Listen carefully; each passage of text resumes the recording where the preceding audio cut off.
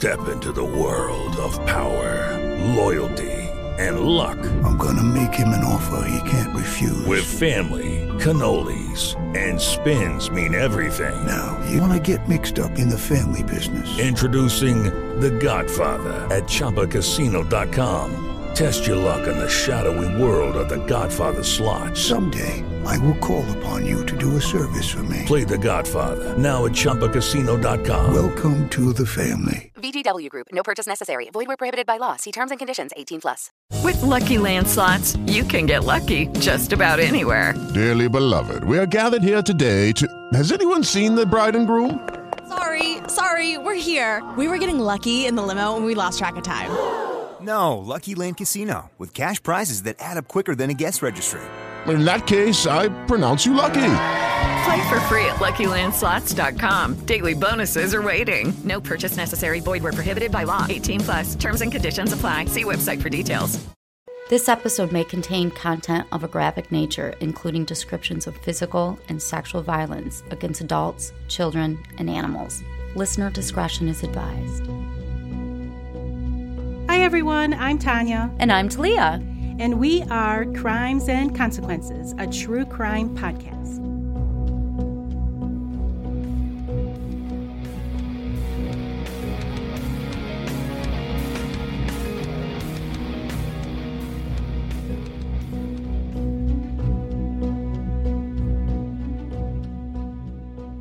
Hi Talia. Hi, Tanya. How you doing today? Today is an awesome day. How are you? Awesome. Are you going to sing for me? Yes, I'm going to sing for a change. Oh, good. Keep going. I like Prince, Motley Crue. You name it. Hello, everyone. Welcome back to another episode of Crimes and Consequences. Before I begin today's story, I would just like to remind everyone to please hit subscribe or follow on whatever app you're listening to. And with that, enough chit-chat. We'll get to it. Stop talking. I mean, just keep talking. I'll stop talking is what I meant to say. That's what I meant to say.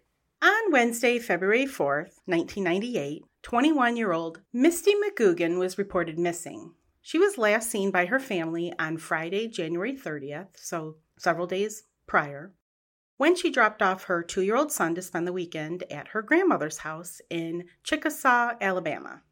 I hope I'm saying that right. Probably not, but that's okay. Misty was scheduled to pick up her son on Monday morning, but she never did. Her family initially searched for her themselves, but after they found her car abandoned in the parking lot of the Drifters Lounge in Baldwin County, Alabama, they filed a missing persons report with the county sheriff's department. So Drifters Lounge, I'm assuming, is a bar? Mm-hmm. It is a bar. Misty had been employed by Abigail's escort service, and her alias at the escort service was Tasha. The manager of Abigail's escort service, his name was James Ashley Lee. He told investigators that he had spoken with Misty on Saturday, January 31st, 1998. So this was the day after her family had last seen her. Specifically, James told them that on Saturday evening he received a call from a man who identified himself as Mark Evans, and he asked for Misty. James said that Mark Evans was one of Misty's regular clients and that he often telephoned the agency to get in touch with her. The man who called for Misty said he was at the Woody's Motel in room 18 and he wanted her to come over. The Woody's I know, Motel. Woody's. Okay. I just picture like a huge dump of a motel. James called Misty to tell her that she had a client and she came to the agency, telephoned Woody's Motel, spoke with someone, and then told James she was going to go. Misty went to the motel at about 9 p.m. that night, and pursuant to their safety procedures, she telephoned James when she arrived, and she told him she knew the man and everything was fine. She was never heard from again. Sergeant John Stewart of the Baldwin County Sheriff's Department investigated Misty's disappearance. During his investigation, he discovered that Misty had been friends with a man named Mark Evans, who she originally met through the escort service, and that she had babysat for his kids on Friday, January 30th, 1998, so the day before she was last seen. Wait a second. She's babysitting for her client's kids? Mm-hmm. Oh, okay. The confidential informant told Sergeant Stewart that he knew Misty and had seen her at approximately 3 a.m. on the morning of February 1st. She was at a nightclub called Solomon's.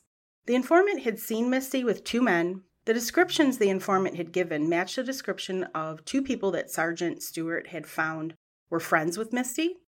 One was Mark Evans, and one was named Robert Ernest Lee, not to be confused with James Lee, who's the manager of the escort service. Sergeant Stewart put together two photo lineups for the informant, but that person wasn't able to positively identify anyone in the lineup. As a result of the information received from James Lee, the manager of Abigail's, Sergeant Stewart visited Woody's Motel and got the registration card for room 18 for the night of January 31st. Yeah, who paid for the room? Well, the card said it was Mark Evans. However, Sergeant Stewart was suspicious that the person who had rented room 18 on that night was not the Mark Evans who had been friends with Misty. Specifically, he found that while the registration card listed the correct address for Mark Evans, the name of the street was misspelled and the zip code was incorrect. Yeah, that doesn't make sense. No. And you just told me they're friends, so why is he calling the service if he wants to meet up with her? Right. In addition, the Social Security number that was listed on the card wasn't Mark Evans's number. It was the Social Security number of someone who lived in another state. Eventually, Sergeant Stewart spoke with Mark Evans about Misty's disappearance. He had an alibi for the night of January 31st, and after he confirmed the alibi, Sergeant Stewart said he no longer considered Mark a suspect. So who the hell's using Mark's name? Oh, I'm going to tell you.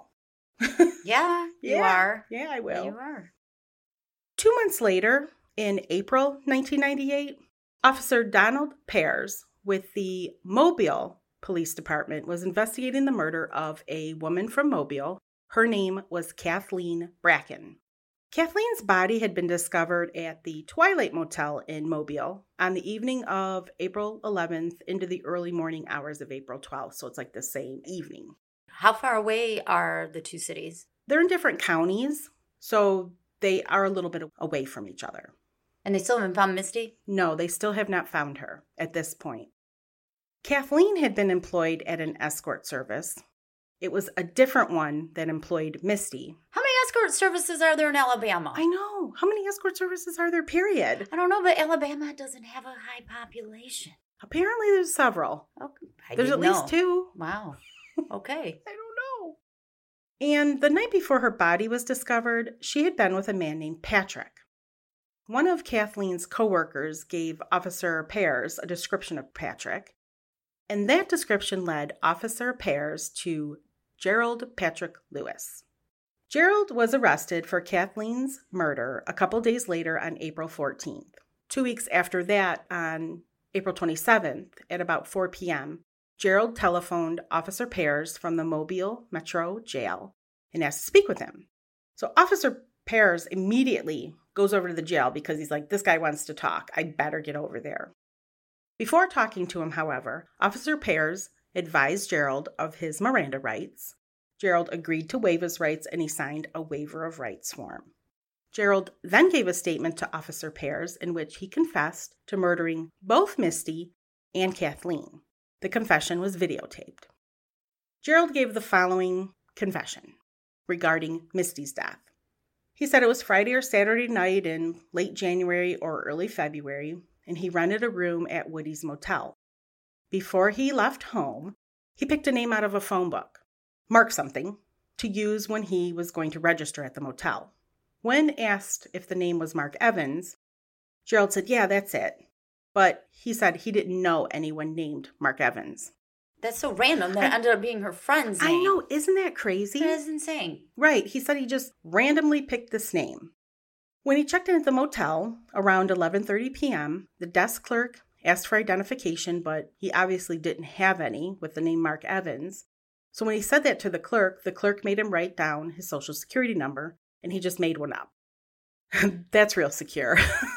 I'm thinking that the security at Woody's probably wasn't that tight. I don't probably think so. weren't all that firm and needing information. I'm thinking Woody's might be a place you can rent by the hour, too. Yeah, that's what I was getting at. Yeah. After he checked in, he telephoned several escort services using the name Mark Evans, and he really wanted a girl to come to his room. All but one of the services he contacted refused to send anyone to Woody's Motel. However, eventually he spoke with a woman at Casey's escort service, which seems kind of weird because I thought it was Abigail's. And he spoke with James Lee, not a woman. Oh, yeah. And it was Abigail's. And that person agreed to send someone to his room. A girl called him a few minutes later, talked to him, and then told him she was going to be there shortly. Misty arrived at approximately 1 a.m. Gerald had never met Misty prior to that night. Once she got there, she telephoned her service and told them everything was fine. Gerald paid her $150, and then they had sex. Afterward, as Misty was getting dressed to leave, Gerald decided he wasn't going to let her leave because he needed that $150 he had paid her to help pay for his lawyer. For what? I'm not sure exactly, but I think it was a drunk driving. Okay. At that point, he grabbed Misty and began strangling her with his hands.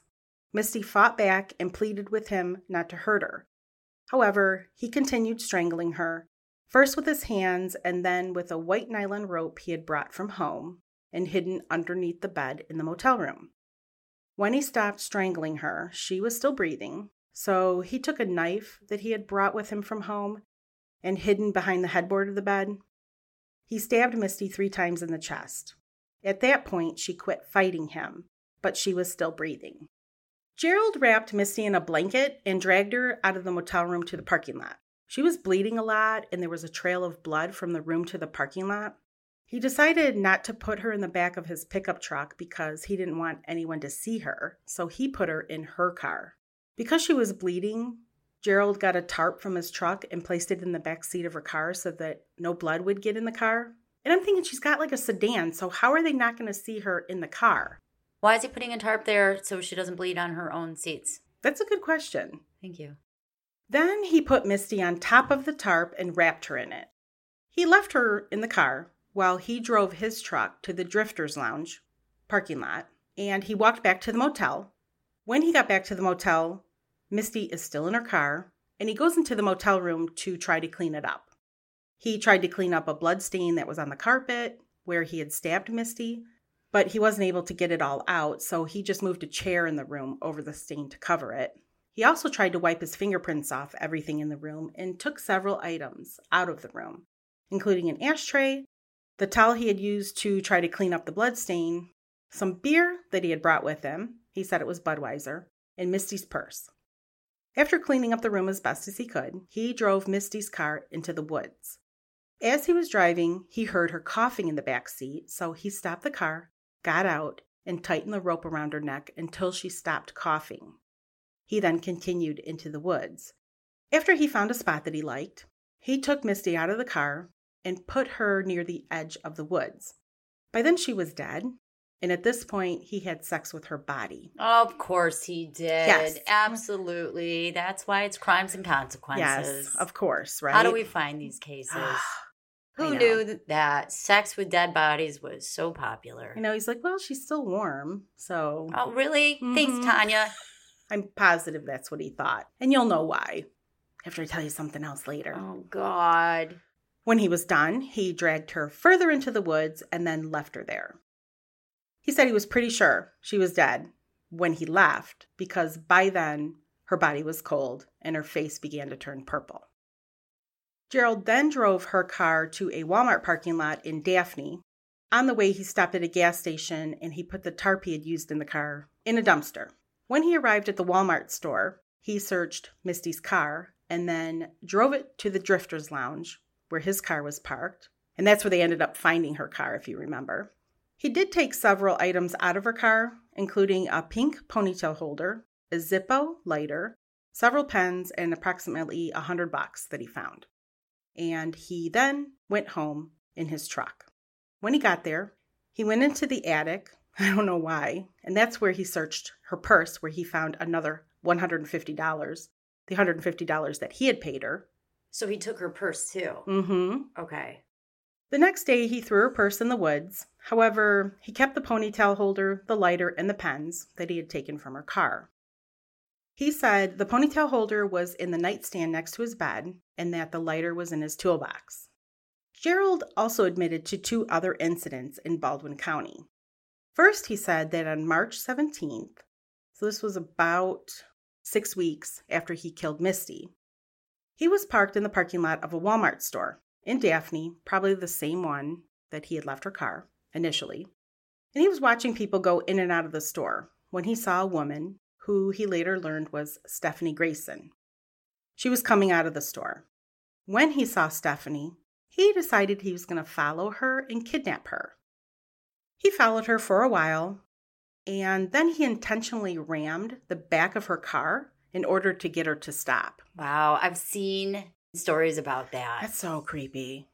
It's so scary. Because you're going to stop. You, of course. He had a knife with him, and he planned to kidnap her. However, his plan was spoiled when a woman nearby witnessed the collision and she called the police.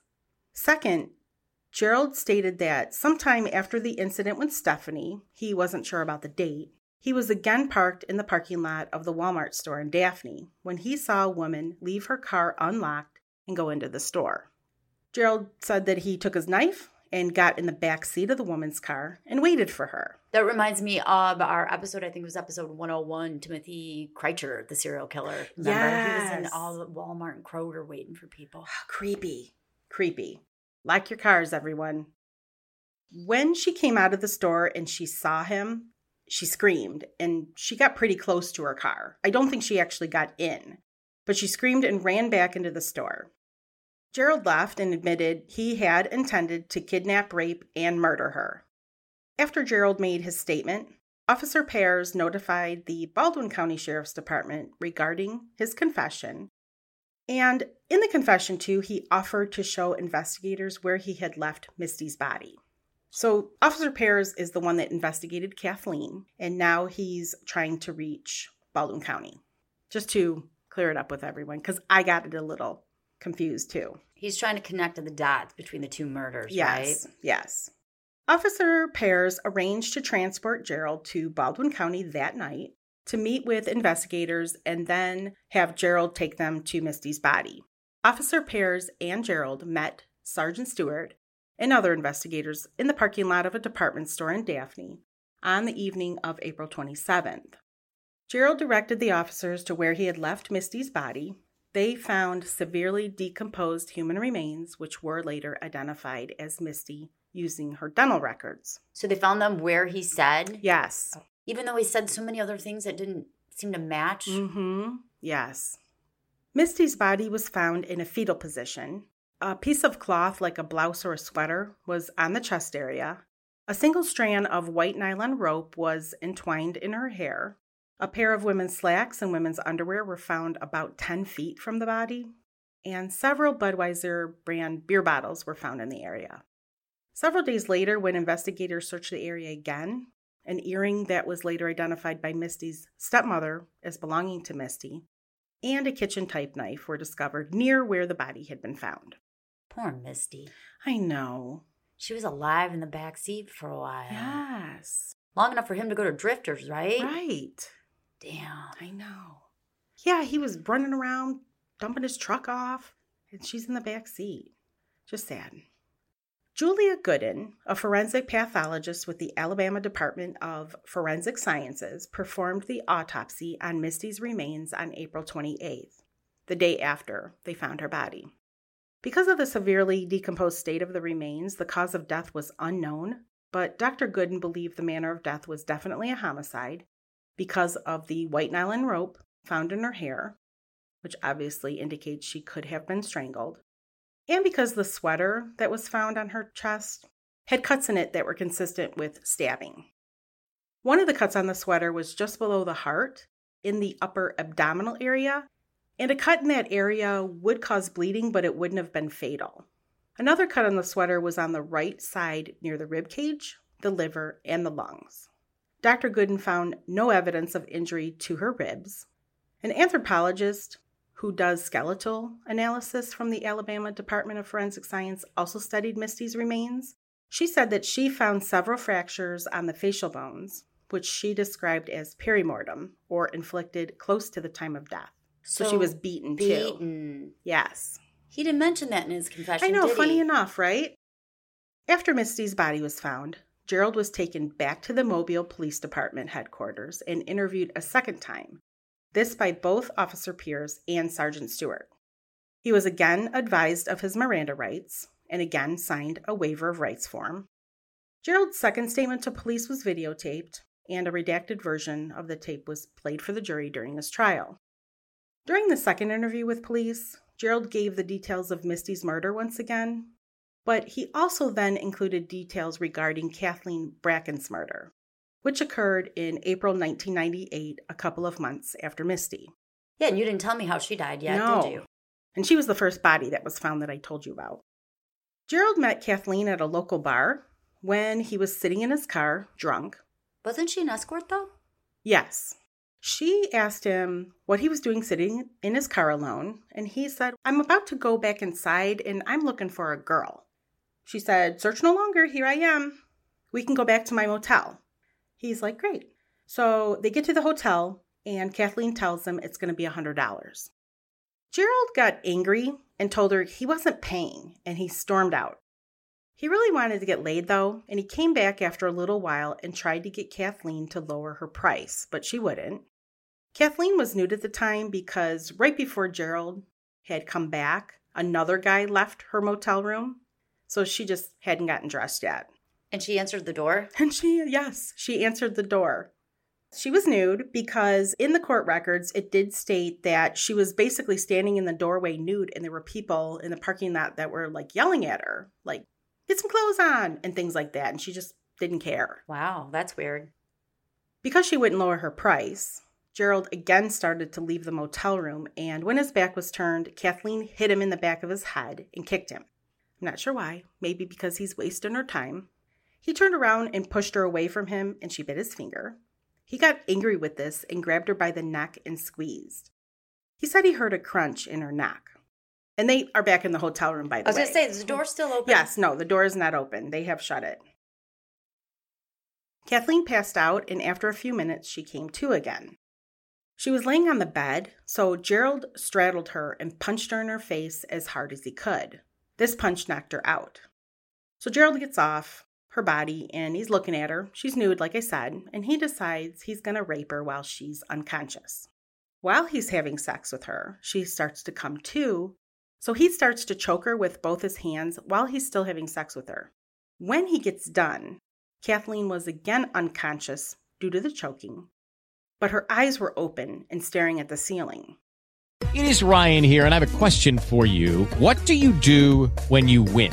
Like, are you a fist pumper, a woohooer, a hand clapper, a high fiver? I kind of like the high five, but if you want to hone in on those winning moves, check out Chumba Casino. At ChumbaCasino.com, choose from hundreds of social casino-style games for your chance to redeem serious cash prizes. There are new game releases weekly, plus free daily bonuses. So don't wait. Start having the most fun ever at ChumbaCasino.com. No purchase necessary. VGW. Void where prohibited by law. See terms and conditions. 18+. That's odd. Very. Gerald got dressed, and as he was dressing, he found some money on the floor, and he takes it. Are you sure she's not dead? I'm sure she's not dead. He glanced again at Kathleen on the bed and thought, maybe I did kill her, but when he touched her, she felt warm. The warmth of her body made him wonder, okay, maybe she's still alive, so he put his head to her chest and listened for a heartbeat. Her heart was still beating, slowly, so he pulls out his knife that he had on him and he stabbed her in the chest. He did it like really slowly. He stabbed her a couple more times, and after each stab, he would listen to her heartbeat until it finally stopped. Wouldn't he just have to stab her once in the heart? You would think. And that would probably get it to stop. Maybe it was quick. He looked at her face again, and her eyes were still open, but now he was sure she was dead. He took the knife again, and he dragged it against her skin, and she didn't bleed. So he was positive, okay, now she is dead. He then made superficial cuts on her face, neck, chest, breasts, stomach, and legs. So he mutilated her just for fun. I don't know. Just for kicks. Yeah, just for kicks. As a result of this confession, the next day, April 28th, Sergeant Stewart executed a search warrant for Gerald's home. He found a Zippo brand lighter matching the description that Gerald had given him of the lighter he had taken from Misty's car. He found a white ponytail holder and several pens. They were found in the nightstand next to Gerald's bed, just like he said. In addition, Sergeant Stewart found a copy of the Mobile Register, dated April 13th, and in it was an article about Kathleen Bracken's murder.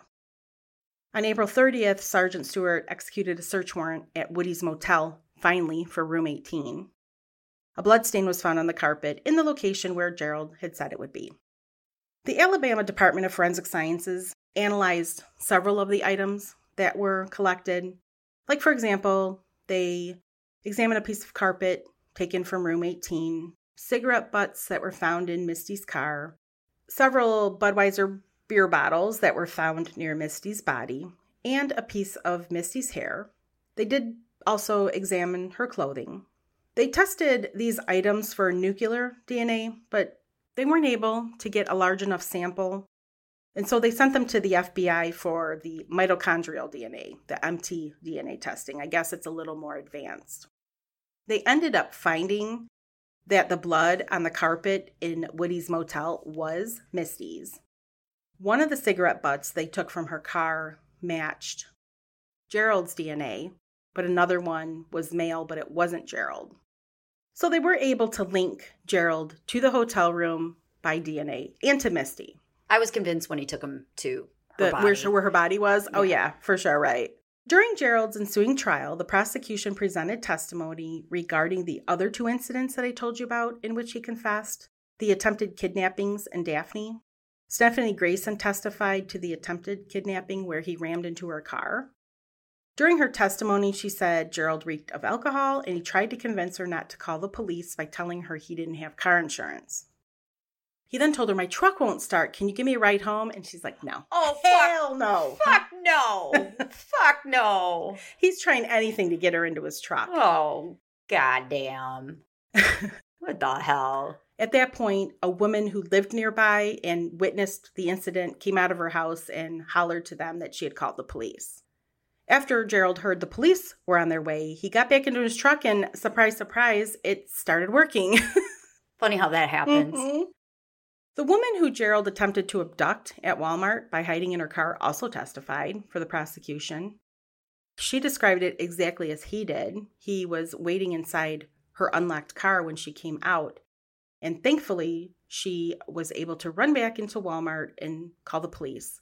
By the time the police came, though, he was gone. One of the last witnesses the prosecution presented was from a clinical psychologist whose name is Von Seal Smith. He was ordered by the court to evaluate Gerald to determine his competency to stand trial because Gerald has pleaded not guilty by reason of insanity. He seemed pretty coherent in his confession. Right. Dr. Smith also had to determine if Gerald was competent enough to be able to waive his Miranda rights. Dr. Smith testified that as part of her evaluation, she looked at records from a mental hospital in Massachusetts where Gerald had been a patient for 5 years. Oh, my goodness. Right. And I'll go into that in a little bit. She looked at that, the district attorney's files, and the defense attorney's files. She attempted to interview Gerald on 2 different occasions, but he refused to cooperate both times. He told her he didn't know what the date was or his age, and he didn't understand the criminal justice system. Hey, I'm sorry. Me too. I mean, that's about me right there. I don't know the date. I'm not sure my age. And as a lawyer, I still don't understand the criminal justice system. Well, he was also having hallucinations, he told her. So you don't have that, do you? No, not since college. However, after she has this talk with Gerald, she's convinced that he's faking his symptoms. She believed he was unresponsive and uncooperative with her intentionally, and not because he suffered from any intellectual or cognitive disabilities, but it was so she would think that he was mentally incompetent. But she's like, no, he's fine. The defense called a few witnesses at trial. I'm not going to tell you about all of them. I'm just going to tell you about the 2 most interesting ones. One was Mark Evans. Mark. Yes. So coincidental. I know. So surprising. Crazy. Odd. He testified at court that he had met Misty at a Circle K convenience store near his home, and they had become friends and eventually started dating. He denied meeting her through Abigail's escort service, but stated he knew that she worked at Abigail's when he first met her.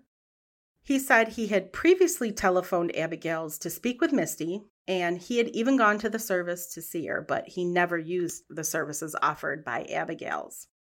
He had encouraged Misty to quit the escort service because she wasn't happy working for them, and when she told him she had another job, he had assumed that she had quit. Misty babysat his children on January 31st, and when he got home that night, his son was sick, and so Mark took his son to the doctor. So that was his alibi. When he got back, Misty was gone, and he said he never saw her alive again. After she left, he had no one to watch his children, so he drove to Mississippi that night to pick up his ex-wife so that she could watch the children the next day when he went to work. He denied killing Misty or knowing anything about her murder.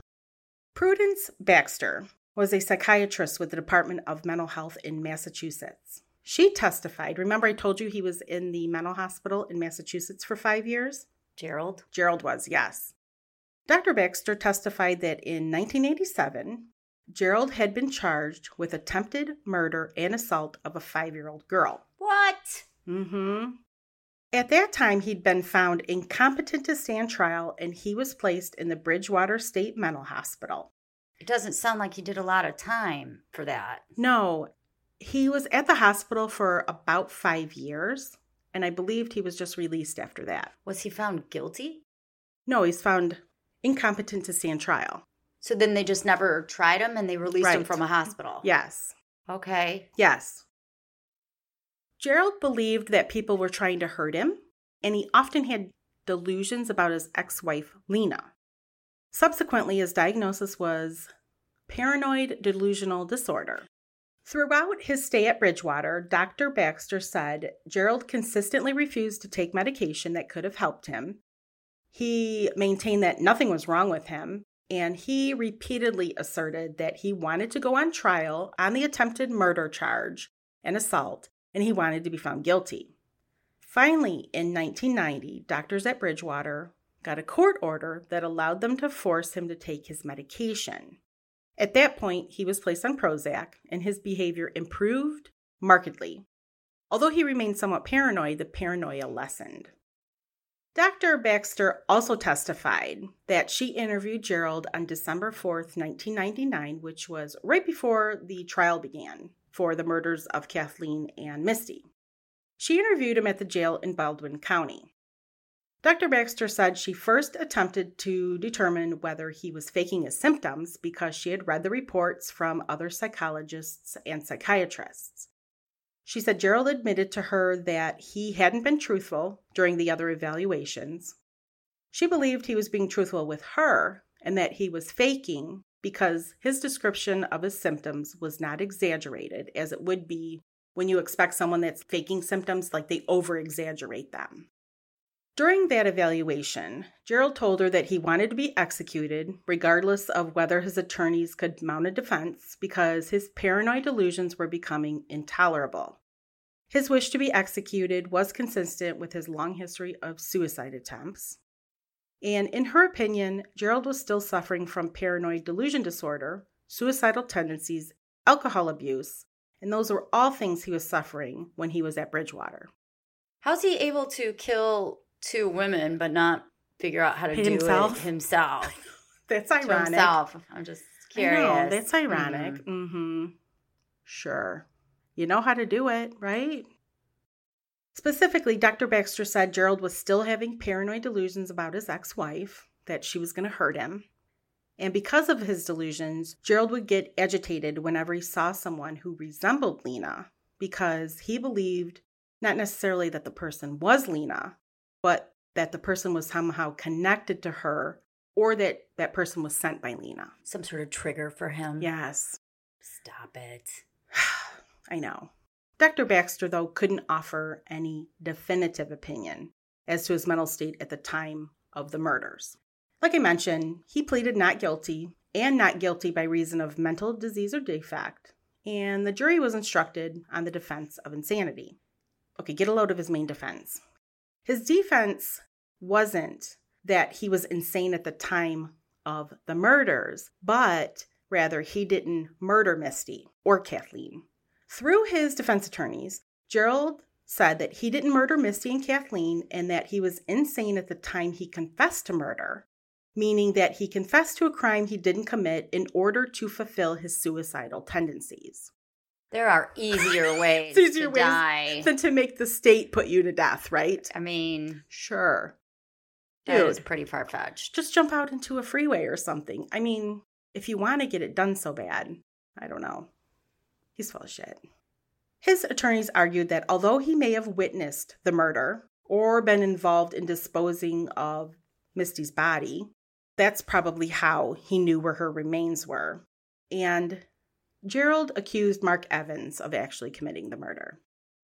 Well, the jury wasn't buying it. Yeah, surprise. They convicted him of capital murder for Misty and Kathleen's deaths. He was also convicted of 2 counts of attempted murder, 2 counts of attempted kidnapping in the first degree, 2 counts of attempted rape in the first degree, and 2 counts of robbery, all relating to Stephanie Grayson and the woman at Walmart where he hid in her car. The jury recommended by a vote of 10-2 that he be sentenced to death for his capital murder conviction. And in Alabama, apparently at the time, you didn't need a unanimous jury. The trial court accepted the jury's recommendation and sentenced Gerald to death. In addition, they sentenced him as a habitual felony offender to life in prison without the possibility of parole for the other charges. His sentences were to run consecutively. So I guess when he died, then the other sentence would start, right?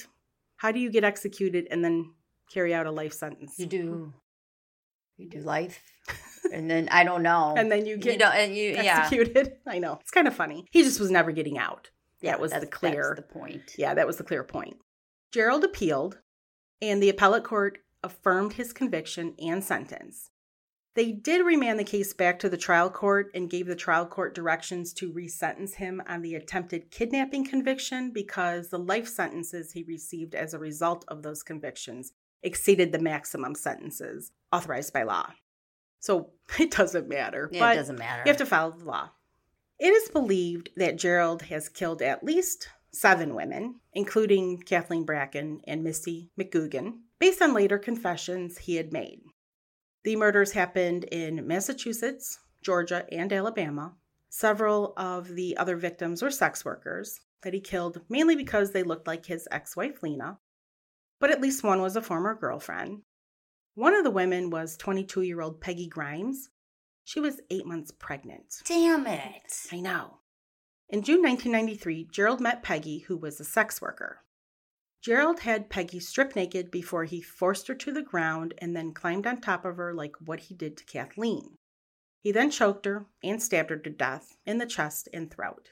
He murdered her and her unborn baby and even tried cutting the baby out of her abdomen. What the fuck, Tanya? I know, I'm sorry. And he confessed to this? Mm-hmm, he confessed to this. She was reported missing by her mother and her remains were found in September 1993. They went unidentified for 5 years. Really? Mm-hmm. Even with a fetus? Yes, even with a fetus. Damn. Finally, in 2004, a jury in Douglas County, Georgia, sentenced him to death for Peggy and her child's murder. Oh, he actually got convicted for it. Yes. So now we know there's at least 3 that he killed. Yes. So he is officially a serial killer. Yes. I'm going to tell you about one more. Okay. There's also a Jane Doe that's attributed to him. Oh, man. You know how I am with those Jane I Does. know. God damn. I know. This one it's just, all of it's sad. How can you be dead and no one knows who you are? I know. That just makes me so sad. Her partial skeletal remains were found in some woods near the Charlie Brown Airport in Atlanta, Georgia. I'm sorry. There's a Charlie Brown There's a Airport. Charlie Brown Airport. I know. I just flew into Atlanta. I had to Google it to make sure it was a real place. Yeah, otherwise you'd look really stupid, wouldn't you? It's the Charlie Brown Airport. Right next to the Snoopy one. So it must be some tiny little... Yes, that's what I'm thinking. That's not the airport I flew into. No, I'm sure it wasn't the major airport in Atlanta. Okay, so anyway. He confessed to killing her in 1993 or 1994. He said her name was possibly Bodine or Bodine, and it's spelled Bodine or Bodean. And she was a sex worker who frequented the Alamo Hotel in the Atlanta area. He picked her up at the hotel, and before they left, she told him she had to check on her son before they left, and she went back inside the hotel room for a quick minute. When she came back, they had sex and then drove to a dirt pit near the airport. He made her get out of the car, pinned her against a tree, and raped her at knife point. He stabbed her to death 30 to 40 times, and Gerald said while he was killing her, she never cried or screamed. He said it was, quote, kind of strange, end quote. Dead inside. Right. Police attributed this homicide to him because he knew about the crime scene. How, if she has a child? I know. Like, how does nobody know who she is? She left this child in a hotel. How's that possible to not know her name? I know, right? What happened to her son? Was she lying about it? Why would she go back and come back? I don't get it. Drugs? I know. Maybe. Maybe. I don't know. No, it's all speculation. I'm not a trained professional. In case you're wondering where Gerald Lewis is today, he died on death row on June 25th, 2009, before the state of Alabama could do it themselves. And that is the end of this week's episode. Well, thank you. I know. Alabama's death row is not any place anybody wants to be. I don't think death row anywhere is anywhere anyone wants to be. That's true, but San Quentin, from what I've heard, isn't so bad. Well, they don't kill anyone in San Quentin in California. Scott Peterson seems to be having a great time. I know. Oh, fuck Scott Peterson. I know. He can fuck off. Anyway, thank you all for listening. That was a serial killer I'd never heard. I know. I had never heard of him. And I'm going to tell you, I found a picture of him on the internet. Is he gross? And he was scary looking. I bet. I mean, I saw one where he had really short hair. And then I saw one where he had really long hair, and he was in a suit. So I'm thinking it was from some trial. But he kind of looked like Charles Manson a little bit. See, sometimes you can judge a book by its cover. Right. He just looked a little scary. In case you haven't already, please hit the subscribe or follow button on whatever app you're listening to. And if you'd like to see photos from this episode and find out more information, please go to our website, crimesandconsequences.com. You can also find merchandise on our website. We have some great holiday merchandise. Some awesome designs. And things are on sale right now. There's what I like to call the tree of fuck. You have to see it to believe it. We have some shirts that say, I'm dead inside. Mugs, totes, shirts that say, I hate people. I love Crimes and Consequences and maybe 3 people. What the fuck, Tanya? That's another classic. Yes. So many good ones. So go check it out and give it to your favorite Crimes and Consequences fan. What better way to show you love someone? Or get some for yourself. You deserve it. You do. It's a great gift. I have like 12 of them. I know. I have a bag. I have a sweatshirt. I have some t-shirts. You're wearing one right now. I know. And I bought some for my family. I'm my own best customer. You can also go to our social media. We have Instagram and Facebook pages. The handle is Hardcore True Crime. And there's lots of good stuff. Yeah. On our social media. I'm trying to be hip. Stop it. Stop it. I know, I'm embarrassed I said it. I'm embarrassed for you. I hope you all got a laugh. And we want to take a second to thank those that support us through our Patreon and our Apple subscriptions. For those who have never heard of it, we have a Patreon page and also an Apple channel. And you can subscribe and get over 100 exclusive episodes that aren't released to the public. Plus, all of our released episodes are ad-free and you get them early. Yes. So it's patreon.com/TNT Crimes or just use the Apple Podcast app. Yes, you go to the Apple Podcast app, look for us, and there's an easy peasy button that says subscribe. Subscribe. So this is a shout out, and Tanya, I'll let you do the pleasures for the people that have subscribed in the past 2 weeks. We love these people. We do love these people. And if you subscribe, you will also get a shout out in a future episode. So we have Jamise, Bowdy. Bowdy. I'm going to say Bowdy. Cammie G, Amber B, Cindy D, Shelby J, Karen M, Athena C, Emma B, Rachel Dr., Nathan C, Aaron P, Johnny, Denny S, Kimberly R, Siobhan T, Rhonda H, Amy S, Melissa H, Perla D, KL Piactic 1, Kristen B, Aaron 328, April G, Alicia, and last but not least, Siboney. Siboney. Siboney. I hope I'm saying it right. Maybe. If I'm wrong, let us know. You might be right. I think that's it. I think that's it. So until our next episode. Don't kill each other. Bye.